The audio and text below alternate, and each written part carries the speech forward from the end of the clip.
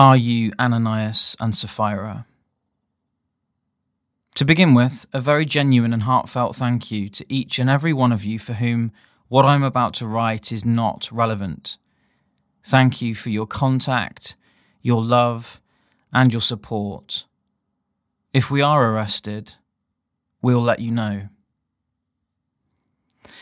I have a very simple thought for you this morning, and I hope that you will receive it, reflect on it in humility and prayer, and if needs be, in repentance.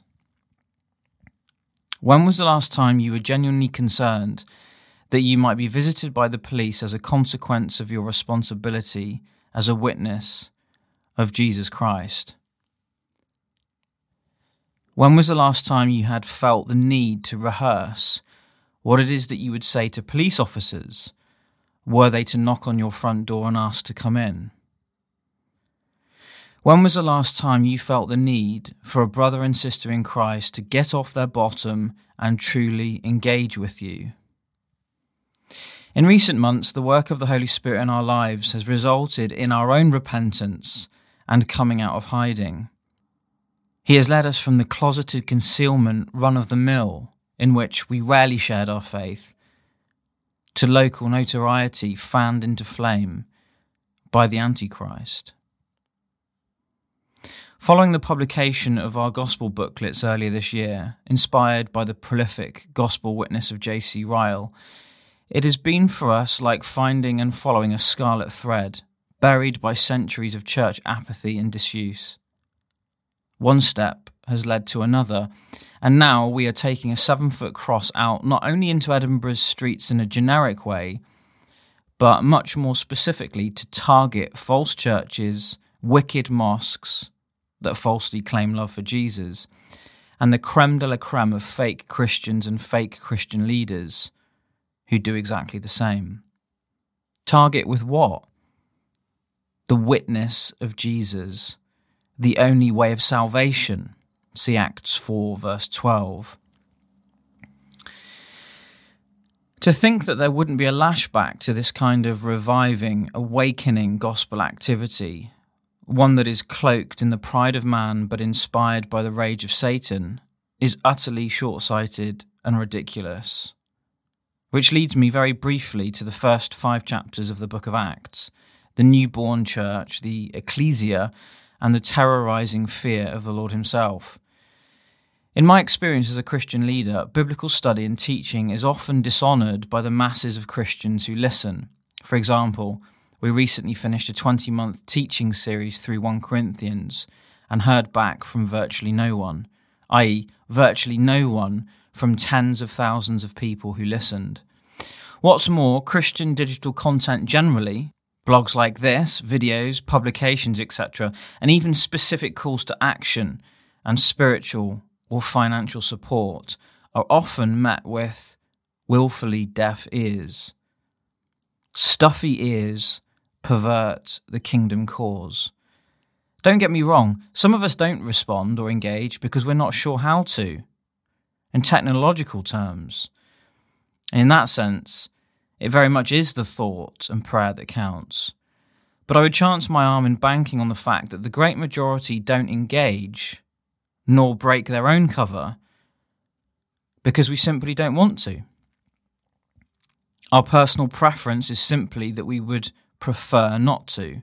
We prefer the absence of fear and trembling over the presence of his power. We are governed more by the commonly accepted selfishness of our own lives than we are motivated by the expansive, expanding, and forcefully advancing kingdom of God. We want the messianic rest of Matthew 11, but not the spiritual violence that the Messiah commends. Ananias and Sapphira were killed by the angel of the Lord for harbouring this kind of selfish attitude that attempted to deceive the precious Holy Spirit. This very same otherworldly fear, or strange terror, of the Lord Jesus is very sorely missing from our personal and collective minds today. I will anonymously share that just this week I was witness to one of the most shocking and disturbing displays of intensely conditioned selfishness from a mature, seasoned Christian that I've ever seen in my life. Personal convenience and agenda, including outright refusal to miss a game of tennis on the TV or a lukewarm meeting at a church, was more important to this person than an opportunity to meet up with dear people in person who they say they love and value and who they haven't seen in many years. In a similar way that Ananias and Sapphira, and perhaps the wider church community, were tempted to think that the selling of a property and the withholding of monies for the apostolic mission wasn't that big a deal. Today, we very commonly think that our lack of generosity, kindness, and basic effort with one another doesn't seriously grieve the heart of God. It does. In the book of Acts, the Lord actually killed disciples for selfishness and lies.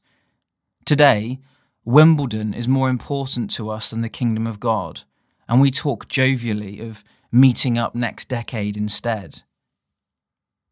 It's disgusting, and it is very sick. My point is this: whether you are a weekly imbiber of costly, quality Christian teaching, online or in person, and never so much as reach out to make contact with the teacher, whether you are an insatiable YouTube viewer but never bother so much as to like a video, comment or share it, and hence monopolize YouTube's algorithm, whether you are a disciple who is more bothered about your own larder and shire and peace and quiet than you are the literal destiny of Middle-earth and each and every one of its citizens, we are grieving the Lord and inhibiting the Holy Spirit's work in his body.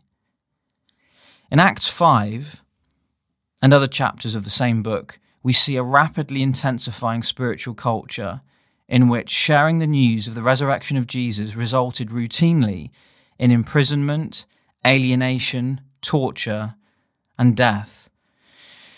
The church prayed as a church should, and their prayers were answered. Read Acts 12. Today in the Western Church, we cannot even be asked to turn off the TV. Keith Green was right. Jesus rose from the grave, and you can't even get out of bed. Please prayerfully reflect on how it is that you are personally engaging with the work of the Lord Jesus, the cause of his name in your immediate and wider locality, and the reality of the coming of a king from a very different kingdom. How is the Lord expecting you to behave and conduct your affairs in a way that you would simply rather not? How is it that you are obstructing the ministry of the Holy Spirit?